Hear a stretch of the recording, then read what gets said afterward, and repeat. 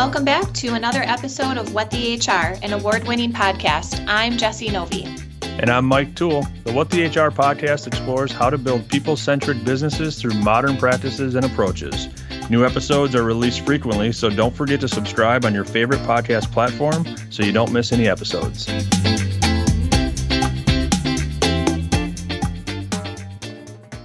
Welcome back to another episode of What the HR.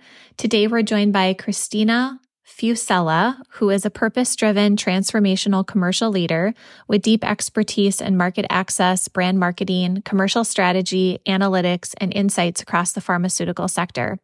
Beyond her primary role at Novo Nordisk, Christina was selected to champion female empowerment as a co-leader of the Women in Novo Nordisk Employee Resource Group.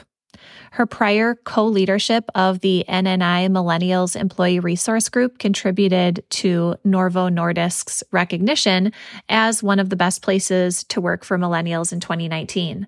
Complementing her professional achievements, Christina graduated from Columbia University with a Bachelor's of Science degree in Engineering and Operations Research. So as you can see, Christina's background and expertise and education isn't as similar as some of the other guests that we've had on the podcast, given that she doesn't currently work in HR or come from a formal HR background. But I think that it's really helpful to have folks on the podcast that come with different experiences and expertise and can shine kind of a different lens on topics that are still very relative to HR. So I'm really hopeful that you are going to enjoy this discussion as much as we did. The topic today is on nonlinear career paths and why having nonlinear career paths is not only really critical for employees who have career aspirations to maybe move more horizontally versus vertically, or have interest in getting experience in different functions or sectors that can ultimately not only enhance their career, but also help provide a lot of value to an organization. Additionally, on the same topic, how employers can be thinking more broadly about career paths and how to create these nonlinear, or what Christina liked to call jungle gym, which I liked her verbiage for that. These jungle gym career paths or opportunities for their employees. So we, in this discussion, we really take this from both lenses of how an employer can help make this happen for their employees who have interest within their organization, but also how employees can be advocates for themselves and some things that they can think about as they're navigating a nonlinear career. So as always, if you're loving our podcast episodes and guests, please do us a huge favor. Head on over to your favorite podcast platform, leave us a rating and a review. The combination of both of those things really help to ensure that our episodes are getting out to other HR and business professionals that could benefit from our great guests and great topics.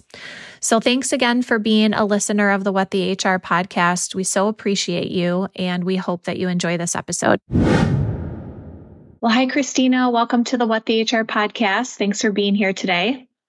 Thank you so much for having me. I'm super excited. Yeah, absolutely. So can you share with our guests just a little bit about yourself and your background, and then I'll kick us off with our topic for today. Sure thing. So hi, everyone. My name is Christina Fusella. I work at Novo Nordisk, a pharmaceutical company known in diabetes and obesity. I'm currently the Senior Director of Strategic Planning Executive Support, which is a very long title to say that I'm the Chief of Staff to our executive who runs strategy and rare disease. I have a background in pharmaceuticals and consulting and a personal background in engineering. So I'm a big nerd at heart. I'm really excited to talk to this crowd. Yeah, well, and it's fun too, because we typically have guests that come from HR or have an HR background. So it's always nice to have guests with a diversity of experience and backgrounds, because everyone brings a different perspective to the table. So excited to have you here today.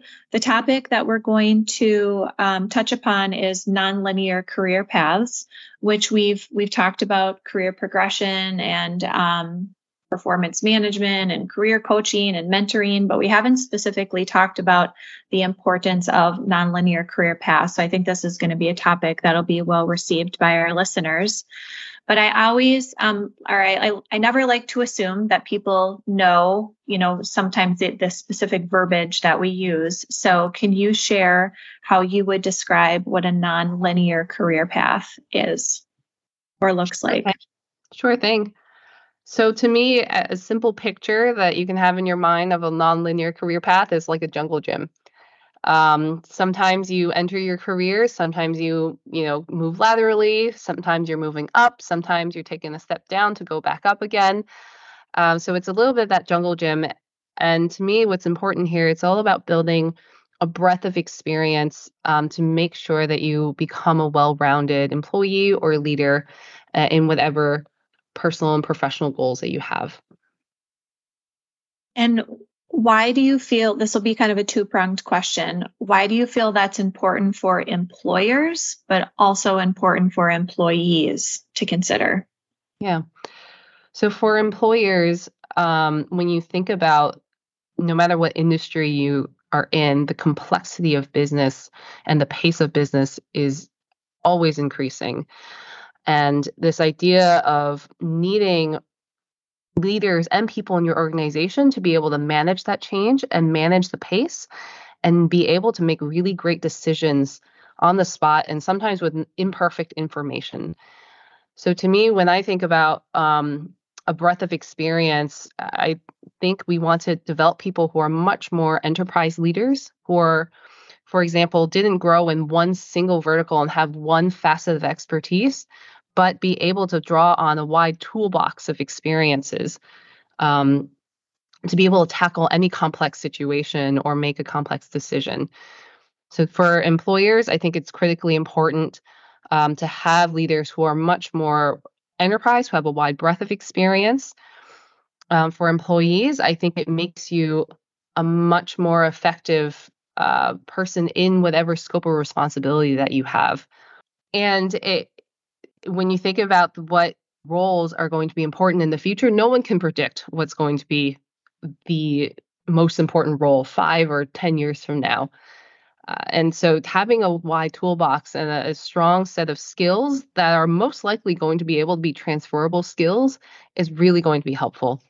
Yeah, and I also think that it is helpful from an employee perspective too, because some organizations, ones that I've been a part of in the past, it feels as though there's been this pressure to move up, and if you're not on an upward trajectory, then perhaps you're not as valuable in our organization, or maybe you are looked at as lazy or comfortable being stagnant in your role. And that's not necessarily the case for a lot of people. Just because you don't aspire to be in leadership or manage, maybe you don't have a passion for managing, coaching, and developing people, but you've got this incredible ability to learn new skills quickly, learn new industries or verticals quickly. You can be, to your point, Christina, incredibly valuable to the organization that you belong to, as long as that organization is open-minded in terms of how career paths can be supported within their organization. So I think that's great. Absolutely. So I have a couple of questions because this is really interesting to me. I think about a few things from the employer side, but also the employee side. So from the employee side, I think, at least for me personally, the idea of my current role getting a little stale and wanting to go do something else is very real. I think there's a lot, but from a barrier of entry, it's kind of like, okay, I've built my career. Maybe you're 5-10 years into your career and you're kind of sitting in this position, and going to do something else it seems like a great idea, but from a compensation perspective, or to your point of like feeling like you're stepping back, I think that's what stops people from doing it sometimes. Have you seen that, for one? And then also, are there any recommendations? And maybe it could be just projects that people pick up, not necessarily a full, role change, but like, how can people overcome some of those barriers to branch out and actually go through this nonlinear career path? Yeah, absolutely. I think there's a lot to unpack there. From an employee standpoint, I can completely relate to the fact of not wanting to take 2 to 3 steps back because I'm trying to broaden my toolkit. And that's not the point. And to Jess's point, just because an employee doesn't want to aspire to senior leadership and they're not growing upwards doesn't mean that they're not developing. And also, just because someone is spending time developing at a certain level doesn't mean that they don't aspire to senior leadership either. So it's important for organizations to be really open-minded about how we grow talent and groom talent for the future. So from an employee standpoint, my recommendation, if someone is looking to broaden their experience into a different type of role, a different type of department, definitely, definitely have a conversation first. And for me, the critical point is understand what your North Star is. What is your career goal at the end of the day? Why do you want to broaden? Is it just because you're bored? Because I don't think that's a great enough reason. I think having a really clear way to articulate what is it that you're going after, why are you seeking certain skills, that is really critical. For me personally, I can share that, for me, my goal is I want to be a well-rounded commercial business leader in the future. So when the organization sees me pursuing a role in a seemingly disjointed commercial function, I have a really clear explanation, and I think it Right. really resonates to people. For organizations, I really encourage to take a look at what kind of barriers they may be unintentionally putting up for employees looking to move into different roles. So, for example, if there's a role open in a marketing department, and what does your job requirement say? Does it say you're looking for someone who has 10 years of experience in specifically marketing and specifically that one function? Because then that's not really encouraging talent with a diverse set of experiences to apply. And that's automatically kind of removing that back from the talent pool. So I really encourage hiring managers and organization to be intentional about looking for transferable skills, to be sure that we're not being really exclusive to people. Yeah, well, that's a good point, because I also think to that as an employer, you may be thinking, hey, this role we want to fill, it's a critical role. Like every role is critical. Like, so we want somebody who has that experience. And the fact that we're putting somebody in that maybe has transferable skills but no experience, and there's going to be a learning curve, I imagine there's just a little bit of pause when it comes to that. And so the question there, and then you can, add any color around it you want, but whose responsibility is it? And it's probably both, but like when you think of these nonlinear career paths, are the employees the ones that have to raise their hand and say, hey, I want to do this? Or should the employer be the one saying, hey, we're willing to bring somebody into these roles that doesn't have the background that normally would be on a application or a job requisition? Like who should own it? Yeah, and you're right. It's absolutely both. And it should absolutely have ownership on the employer as well. I don't believe things should be pushed onto the employee's shoulders. And that's because that's a very heavy weight for them to bear and impossible. So from an employer standpoint, it's asking yourself, how much are you willing to invest in your talent today, knowing that there's going to be a strong ROI on that investment? If you're okay with putting someone in a role that they may not have any functional expertise in, but they bring a lot of transferable skills, a lot of leadership experience, perhaps, look at what team surrounds them. If that's a team that if every person who reports that person has the functional experience, they have depth of experience, then why do you need someone necessarily who also has the depth of experience? Excuse me. I think it would spark a lot more innovation and creativity and business value if you bring in someone who's asking questions with a little bit of a naive lens, and kind of sparking some innovation in that space. So let's tease that apart a little bit, because I think that's probably like the meatiest part of this conversation is the employee's role and the employer's role. And I agree with both of you that it truly is a partnership, but I also am kind of inclined to be like a little bit more of the weight sits on the employer, because if the employer has this very narrow-minded view of what is expected and moving laterally or vertically through the organization, then no matter how much the employee kind of pitches their ideas or skills or their interests, they're likely not going to get very far. So there's been kind of a fad. Hopefully it's not a fad. Hopefully it's here to stay on some organizations focusing on skill building. What are the skills that are actually required to perform this job, minus education, industry experience, so on and so forth. So would you agree, Christina, that that's maybe kind of the first stop along this journey is employers doing a better job of identifying the actual skills needed to be successful in a role? And then also maybe I'll pile on top of that to say like potential, knowing that there will be a little bit of a gap because the employee is taking maybe what one would call a stretch assignment to move into this role.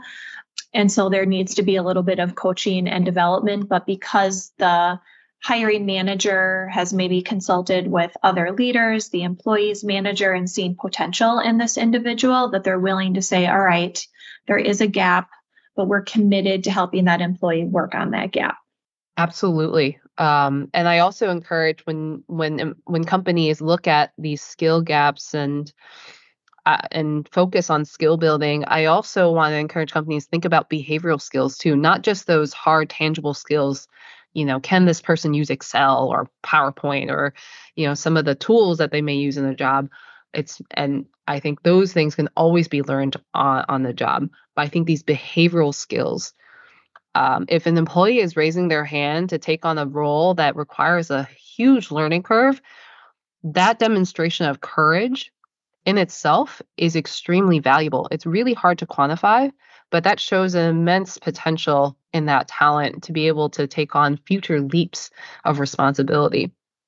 So I think also keeping an eye on the behavioral skills. What type of ways of working does the employer want to instill in the organization? Do you want an organization, people who are just making safe bets all the time? Or do we want people who are willing to dare to make clear choices, dare to be a little bit bold and push the envelope? I think that also has quite an effect on the value of that organization.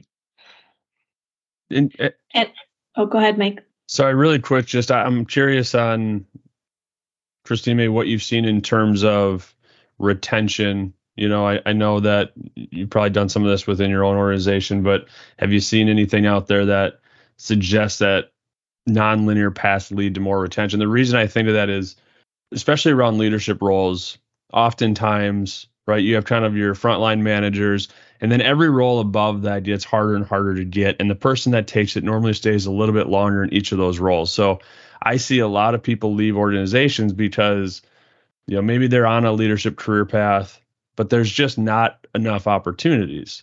And so if organizations would think of, hey, maybe since there's no opportunity here, there may be one in a different area. So I'm curious if you've seen nonlinear career paths lead to higher retention and overall better employee morale. Definitely the better employee morale. So I also work a lot with our employee resource groups, and one of the groups I led was the group around emerging talent and how can the organization partner and focus on emerging talent. And I would say the number one reason that I've seen people leave the organization from that emerging talent population is because they felt like they weren't being invested in and there were no opportunities from their company. And I think when we think about opportunities, it's a little bit single-minded to think about just sitting in a seat of leadership and having a specific job title. I think it's also, yes, there's a fixed number of titles that are, a company's a pyramid. There's a fixed number of senior leadership titles, and that's the reality of it. But I think leadership and giving opportunities to people to lead something or to own something or run a really important strategic project, leadership, to your point, Michael, in a different function. I think those are all different ways that people can feel like they are being invested in. Like, yes, the company does see that I have potential and I know that I am an emerging talent. I know I'm a talent that my company wants to invest in and to retain and keep. I think that is critical for retention, to your point. Kind of last thing on that, and Jess, I know I don't want to completely change topics, but when you talk about that, how structured do you think this has to be? Because oftentimes I think the hard part is for people that maybe have been passed up on opportunities and maybe they're in these ERGs and the company says they care about them, but ultimately, like, I want to know what's at the end of this if I'm an employee, right? If I'm going to go out and I'm going to develop these skills and maybe spend extra time learning different areas of the business, I do want to know that there is an end zone right at the end of the field. So I'm curious, just like the structure that needs to be in place, if it's loose or it has to be kind of very rigid, and you got to make sure that when somebody raises their hand to do this, they have to have some sort of an outcome. Yeah, I wouldn't say rigid per se, but I would say absolutely an intentional structure. One, I would encourage something looser, like a culture of development and growth for the company and having that growth mindset across the company. It's a great culture, but there would be great benefit to having something a lot more intentional and structured. So I'll give an example. For example, through our employee resource groups at Novo Nordisk, I think ERGs in general in the industry sometimes can be seen a bit as social clubs, but really there's quite a lot of value of people stepping up and leading and being part of a core team of an ERG. You learn skills like leading without formal authority, creating a vision, and motivating a diverse team around you to activate on something. And then you present to executives to garner the resources that you need. These are real tangible skills for people. And one of the things I've partnered with our HR organization on is how do we more intentionally embed the ERGs in some of our talent management processes? So does the ERG make an imprint onto our process that we call succession planning, where we look at critical roles in the organization and figure out who are the successors for that role, short-term and long-term? And this can appear as, when we think about the future leaders that we need in this organization, and this idea of diverse enterprise leaders, having some type of ERG leader experience can only make that person stronger. And we can go so far as to say that may almost be a requirement to be a future leader, because you need that strong diversity, equity, inclusion, belonging background, or some sort of background in there. So I think ensuring that there is some way not to over-engineer it, but to embed it very formally into your core process, not as like an extra, an add-on, because it's not like a bonus that we're just helping this special group of people develop. It is part of the usual talent management processes in your company, and that is very critical. Yeah, and you talked about kind of the building skills. I'm just curious, like, how do you incentivize it? Obviously, it would be great if everybody there just said, "Hey, I just want to build new skills," and but I also have my own job. Has there been any? Has anybody ever like paid for skill building? And I'm curious, and I mean, I'd be kind of asking both of you because I don't know the answer to this. But like, when you think about whether it's internal projects that you could pick up, is there any, like, the gig economy is obviously in full effect, but like, can you create that within your own culture where it's, say, incentivizing people to actually go out and build these skills versus just hoping they want to? It's a great question. I think from my standpoint, Jess, I'd be really curious to hear what you have to say too. From what I've seen in our organization, we have created something called the vision of the future people leader. And that gives people a blueprint, if they do aspire to leadership, what to look at. And it's all about this idea of enterprise leadership and having a wide breadth of experience. For those people who don't aspire to future leadership, and that's fine, it's about talking about the future of the organization and the skills needed to be successful in the future of that organization, which is going to be much more complex. So to me, you can tell people an idea of where things are going. And I think there is a place for everybody in the future. I think for those who really want to do one thing and be great at that one thing, and that's also fine. I think there's ways to build behavioral skills of how do you be a little bit more innovative, push the envelope a little bit in that one thing that you want to do. And that's great.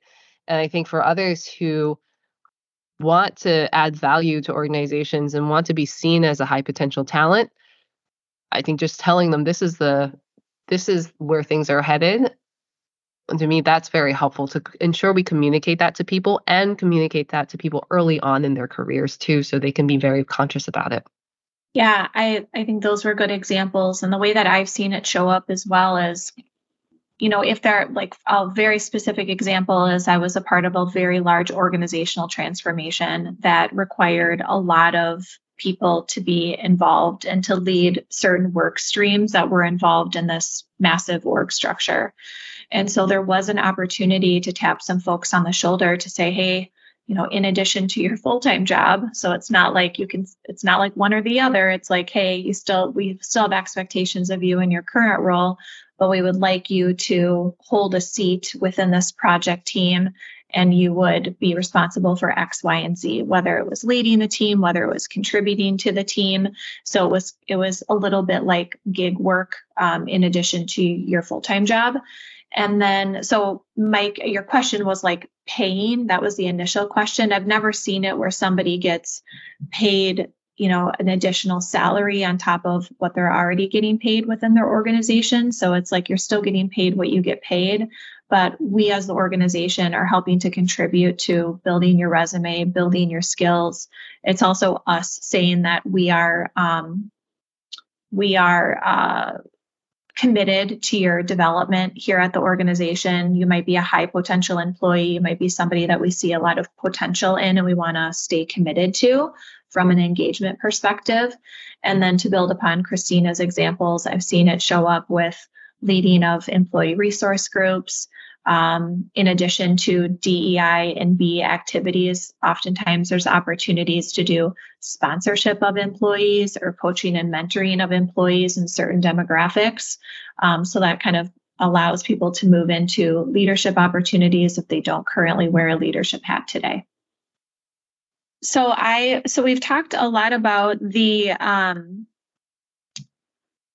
employer's commitment and what the employer could do, but I'd like to turn it over to the employee and maybe give our listeners some suggestions for what an employee could do to be an advocate for themselves, what ways in which they can maybe educate an uneducated leader on how valuable it might be, to consider them for a linear opportunity. Skills that they could start, working on if their employer isn't maybe as great of a partner or isn't as innovative in this space as other organizations. Yeah, absolutely. And a lot of it will depend on the company culture and the organizational culture that the employee is in.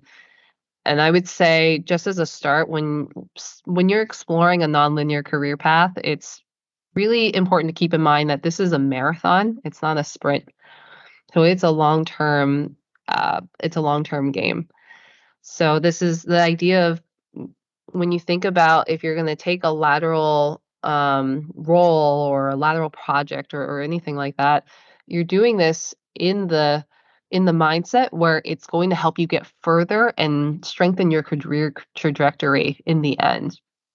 So if you're in an organization that won't support that, that's really challenging. And I would challenge you to think about if that's the organization that you want to stay in and develop and grow in, because that's going to be hard no matter what. But if you're an organization that really supports your development, really invests in you, then that's a different story. If you have a conversation with your manager, I think it's all about understanding how whatever opportunity is going to help in your career for the long term.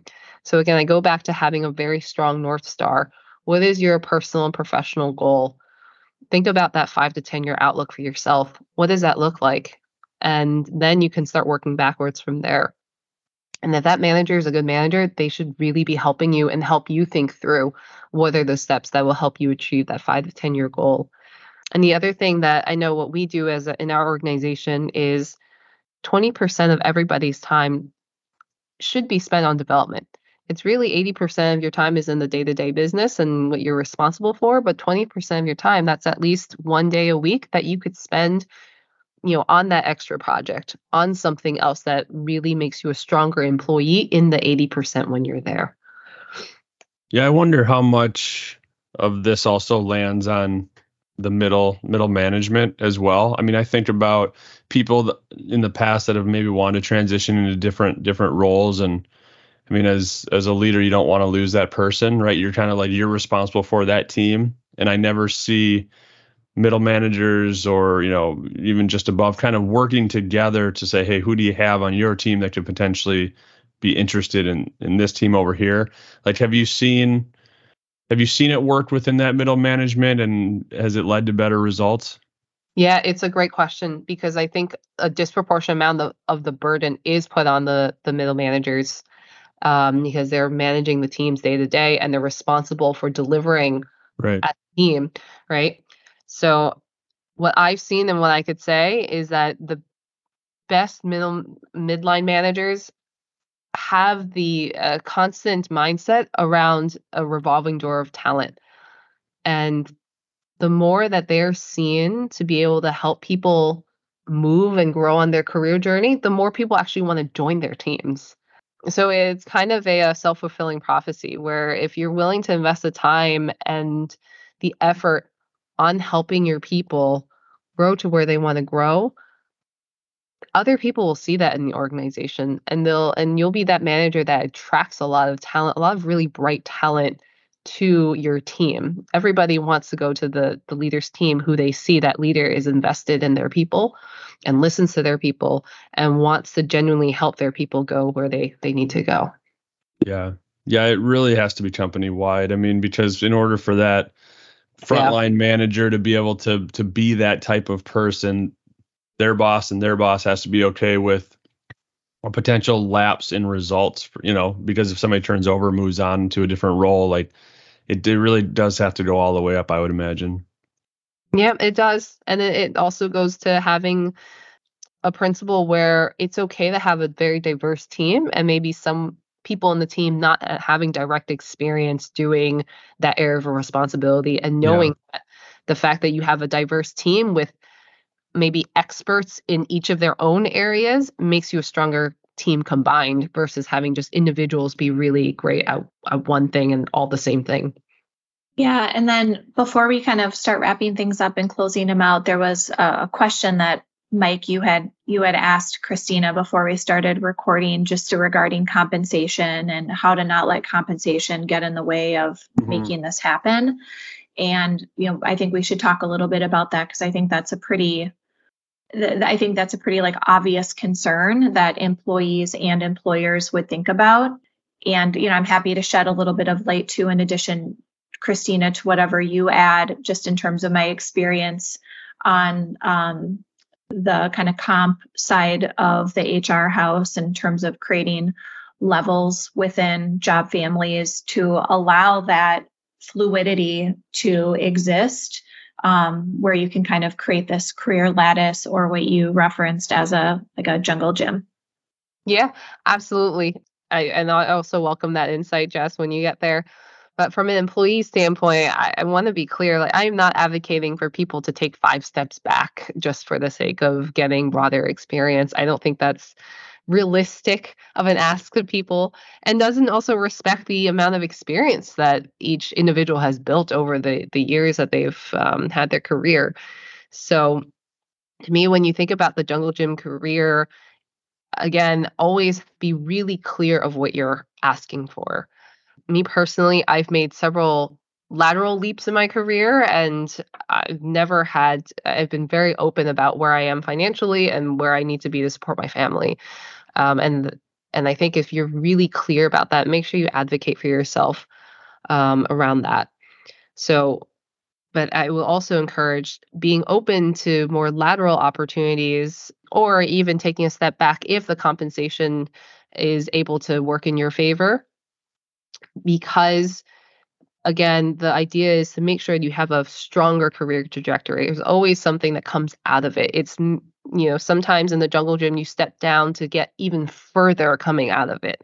So the idea is always to be growing in your career. And in my opinion, that doesn't mean at all that you should be having to sacrifice significantly on your compensation or anything, especially if you're responsible for, things for your family and things like that. Yeah, I think those are all great contributions to the question. And I would just pile on to what Christina shared to state that it's really important if most of our listeners are HR folks. So if you are in HR, that you are working with your comp team to create levels and grades if they don't exist already, because these levels and grades, really levels more specifically than grades, help influence where your roles fall from a compensation perspective. And so it allows employees and managers and us folks in HR to be able to visually explain to an employee how they can take advantage of a career lattice or jungle gym approach to their career without having to necessarily take a step back from a compensation perspective. But to Christina's point, there may be some points throughout your career where you're not necessarily taking a step back from a compensation perspective, but you're also not receiving huge increases because, to Christina's point, you're taking time to build these skills, which is then going to launch you hopefully into the role that you aspire to be in long term that might likely have larger compensation, whether it come from a base salary increase or a bonus or maybe a combination of both. So keep those in mind and be influential too with your leader if you feel strongly from a compensation perspective. Maybe there are unique things that they could do, like adding on a spot bonus at the end of the year for taking on this new challenge or contributing to the company in a different way. There are oftentimes behind the scenes, if you're willing to ask the question and be an advocate for yourself, where the company can get creative from a compensation perspective.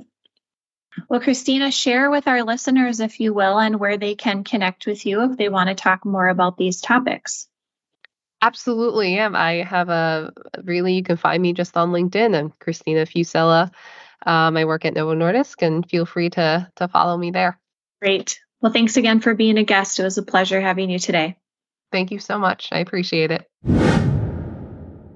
Thank you for listening to this episode of What the HR. If you want to hear more episodes like this, be sure to subscribe on iTunes, Spotify, Stitcher, or whatever platform you're listening through now. If you enjoyed the podcast, do us a favor and share with your network, your boss, or your CEO. Help us get this podcast in front of anyone who wants to know what HR looks like when done well. Also, if you have any questions for show topics or people you'd like us to interview, please email Mike and I at podcast@tcshrm.org. That's podcast@tcshrm.org. If you want to find out more about Twin Cities SHRM or our upcoming events, please visit our website at tcshrm.org. You can also follow us on LinkedIn, Instagram, Facebook, and Twitter. And finally, if you're not already a member of Twin Cities SHRM, please use code WhatTheHR at checkout to receive $20 off your membership. Thanks for listening, and we'll see you next episode.